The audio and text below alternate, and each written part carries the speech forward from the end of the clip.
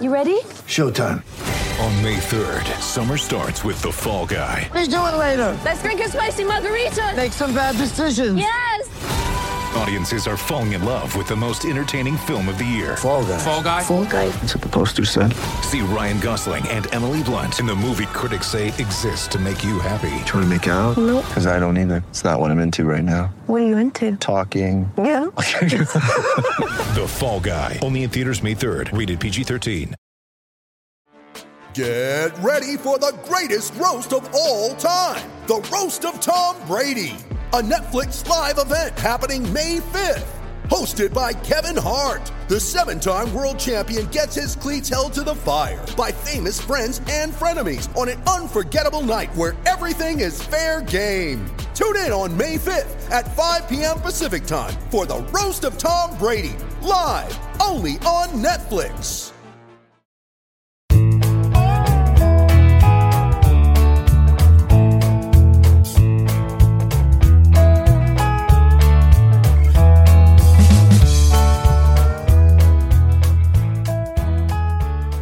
Monday, October 26th, and you're tuned in to the Cleveland Baseball Talk podcast.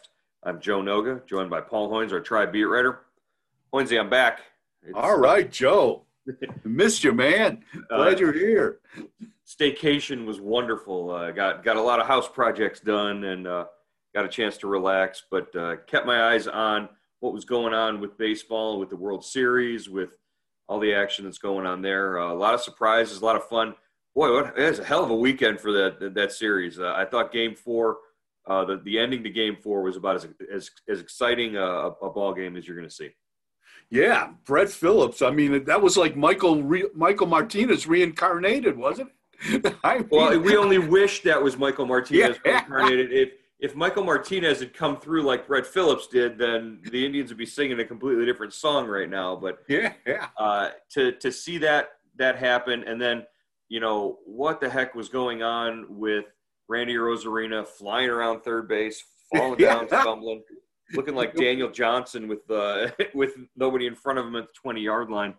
I thought the ending to that game was just probably a signature moment for the postseason, and exactly what Major League Baseball needed in this kind of, you know, crazy season where everybody's sort of watching to see, you know, will this be the same kind of excitement as with no fans in the stands or half the fans in the stands? I just think the baseball really delivered in that moment.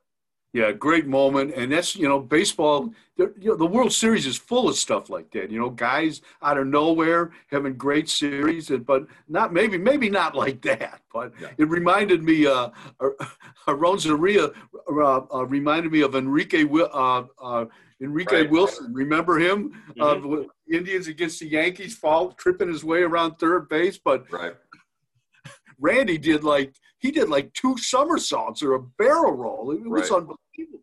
And then to have the presence to get up and see where the ball was and then dive across the plate again, just a heck of a baseball play. Who knows what the Dodgers were thinking or doing at that moment? And you'd think that the Rays would take that momentum and sort of carry it and forward. Maybe that'd be it. The Dodgers, let their foot up off the gas. But last night, Clayton Kershaw comes out, has a strong performance, and the sort of the all or nothing Rays offense gave him 2 runs, not enough to win the game there in Game 5. Now the Dodgers are a win away from their first World Series since 1988. Yeah, definitely. Another good game Sunday night, 4-2. At least Kershaw, kind of improved his postseason legacy. All-time strikeout leader among postseason pitchers. I think he's 13-12. This guy's pitched over like 38 games in the postseason, Joe. I mean, that's when the Dodgers get into the postseason every year like they do. I mean, you're gonna be good and you're gonna be bad too, I think. But he was decent Sunday night. They lifted him a 2-pitch inning, and they lift him after. But their bullpen pitched well.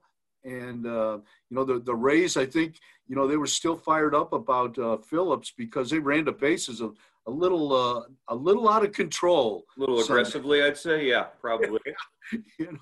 Arozarena gets thrown out at second, trying to advance, and then Margot, I don't know what he looked like he was riding a scooter around the bases for a while. I mean, well, just in watching Jose Ramirez run the bases for the Indians during the season, we're used to seeing guys, a guy be aggressive like that.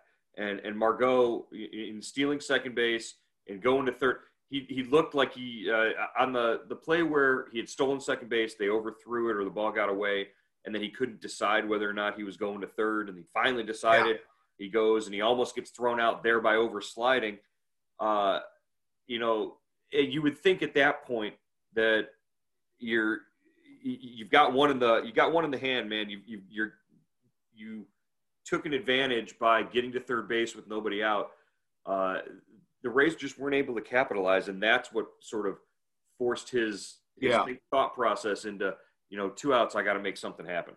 And that's a great point. And Kershaw's a left-hander, and he's got his back toward third base. He's got that weird kind of stretch, where he comes way up in the stretch position, coming down to the set. And and Margot had a great jump. I mean, he was halfway down the line before he took off. But, Max Muncy did a great job yelling to Kershaw that he was going from first base. And I was listening to some of the analysts, and they said Kiermaier, really didn't have to get out of the box as much as he did. Right, and exactly. That kind of gave the catcher, because Kershaw's throw home was a little offline, was high and outside. It was up the first baseline a little bit, yeah. Yeah. And, if Kiermaier stays put a little while longer, it makes the catcher have to stay back a little bit more. And that might have made all the difference in the world. It was like Yogi Berra and Jackie Robinson. And you see that old film clip of when Jackie Robinson steals home in the World Series. Well, that's the other thing that I thought was so interesting. Sarah Langs, one of the MLB.com writers, she posted a note after that play that it's been 2002. Brad Fulmer stole home in the World Series, but nobody had done so between 1964 and 2002. So Tim McCarver in 1964 was the first one to steal after Jackie Robinson in 1955. But there's 1, 2, 3, 4, 5, 6, 7, 8, 9, 10, 11, 12, 13, 14. 14 times somebody had stolen home in the World Series, but nobody since 2002. And prior to that, it had been 1964 since somebody had stolen home in the World Series. And Manuel Margot was very close. I thought on the replay, it showed that he had maybe gotten his hand in there before the tag got him on the chest. And I saw a tweet from Trevor Bauer saying, hey, is anybody going to look at that replay? But again, that's the other benefit of watching the World Series from home and watching it along with some of these players like Trevor Bauer, who likes to tweet and add his commentary. There's a lot of stuff that you pick up just following those guys along. And it was just interesting. I don't think you can pin it on. I don't think you can pin the loss on Margot getting thrown out at home. I think in that situation, he's being aggressive and trying to make something happen with 2 outs.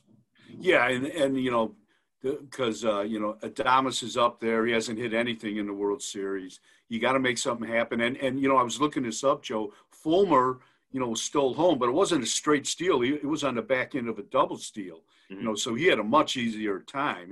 Because the guy going from first to second for the Angels in 2002 drew the throw from the catcher, Benito Santiago, and then Fulmer kind of sprinted home. But Margot, this was a straight steal at home. That's the most exciting play, in baseball, I think. Yeah, it's one of them. But didn't you always say Omar Vizquel would say that if he were a manager, he'd call for one of those every game if he could? Remember we were talking to Omar, I think we had him on the podcast, and he said his rookie year of managing with the White Sox, he had a kid steal home. With a left-handed bat. He had a kid steal home with a left-handed batter, and this kid was a high prospect. Stealing home with a left-handed batter is a very dangerous proposition especially in, low ball, like rookie ball, anything like that, where a kid could foul a ball off and kill somebody. And yeah, he said he got in trouble by the the general manager called him the next day and said, well, I don't think we should do that anymore. That's funny. Yeah, God bless Omar. It's one of the best things about him is just that aggressiveness and keeping the surprise element of the game in what he does. And Omar was great at stealing home too on straight steals. I saw him do it a couple times. Yeah, and like you said, that's just an aggressive, exciting play. All right, we wanted to bring in just to wrap up our talking about World Series play. Obviously, with the Dodgers in front here now on a day off, we asked our readers on Subtext, our listeners there, what they think the result of the World Series is going to be now that the Dodgers are in position to win it. Do you think that the Dodgers will close it out? They're 3-2 lead. Do you think on Tuesday at Globe Life Field in Arlington, they're going to come through and win the World Series? Blake Snell starting Game 6 for the Rays. Tony Gonsolin will start for the Dodgers.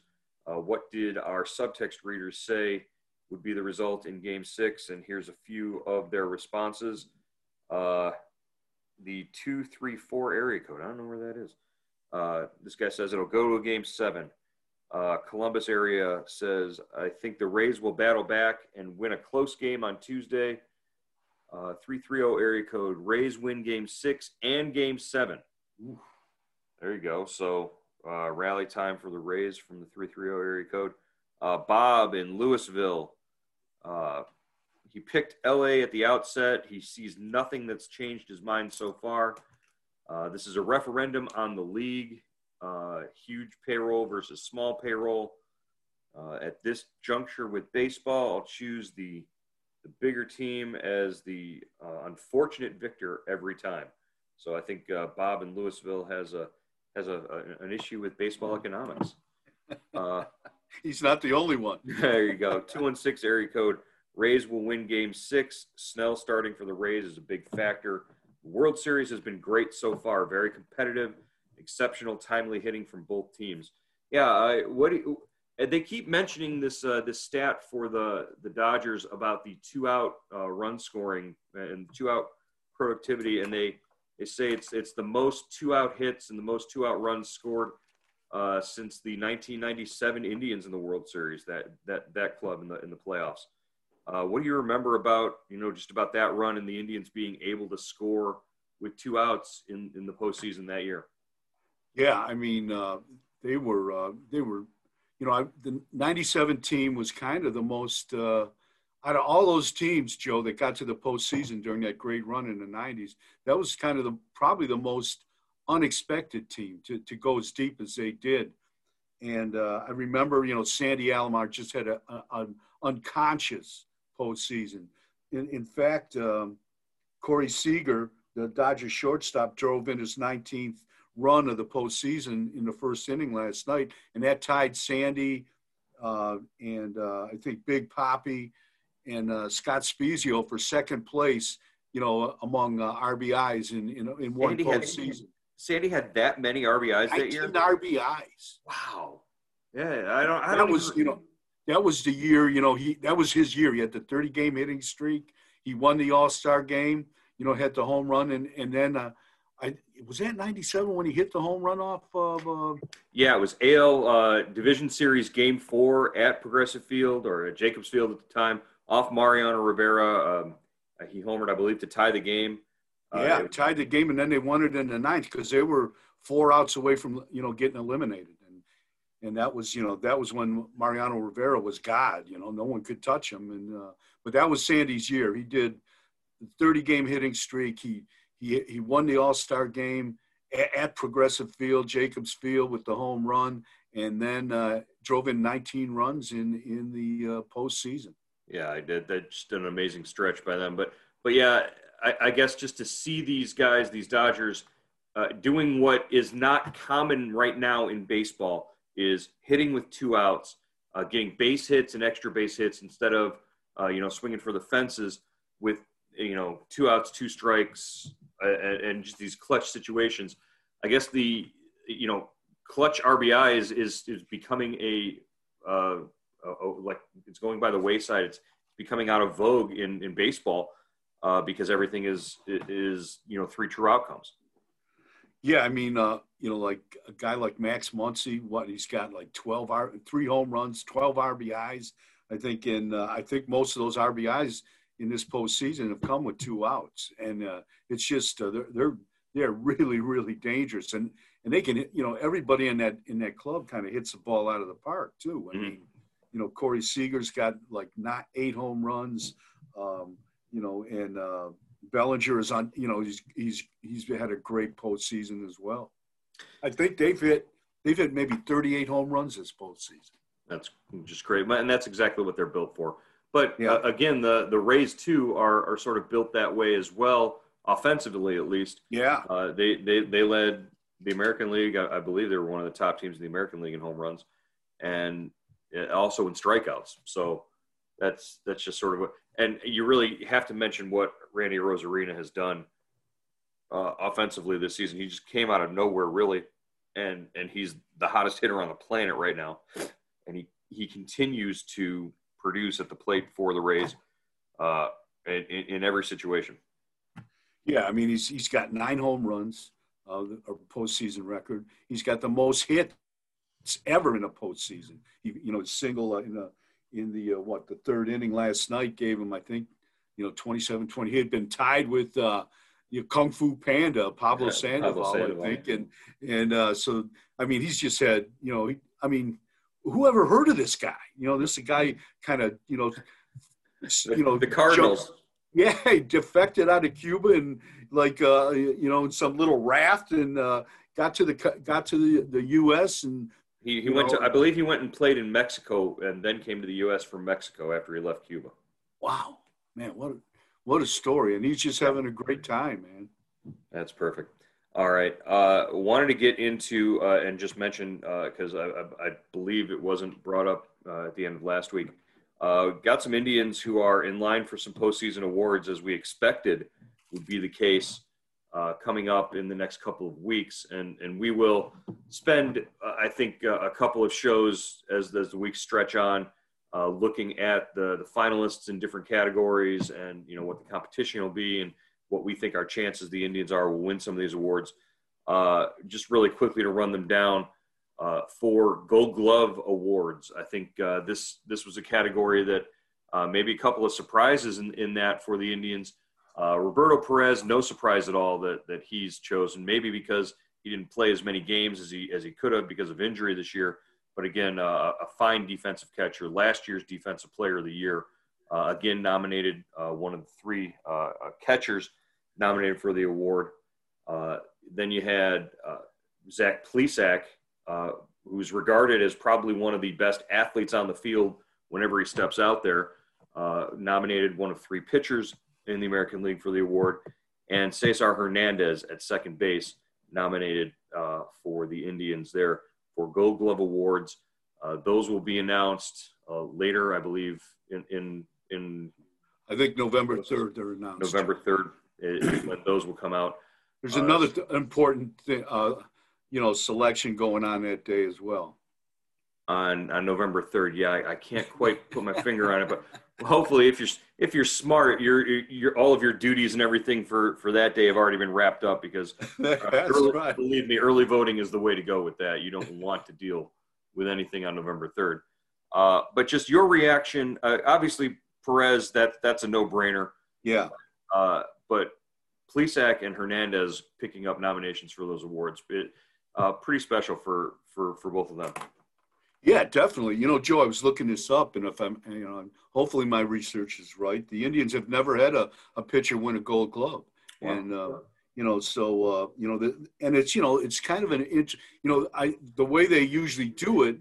The managers and select coaches have right. The bulk of the voting, and then they throw in some sabermetrics. But this year they did it based on the Saber.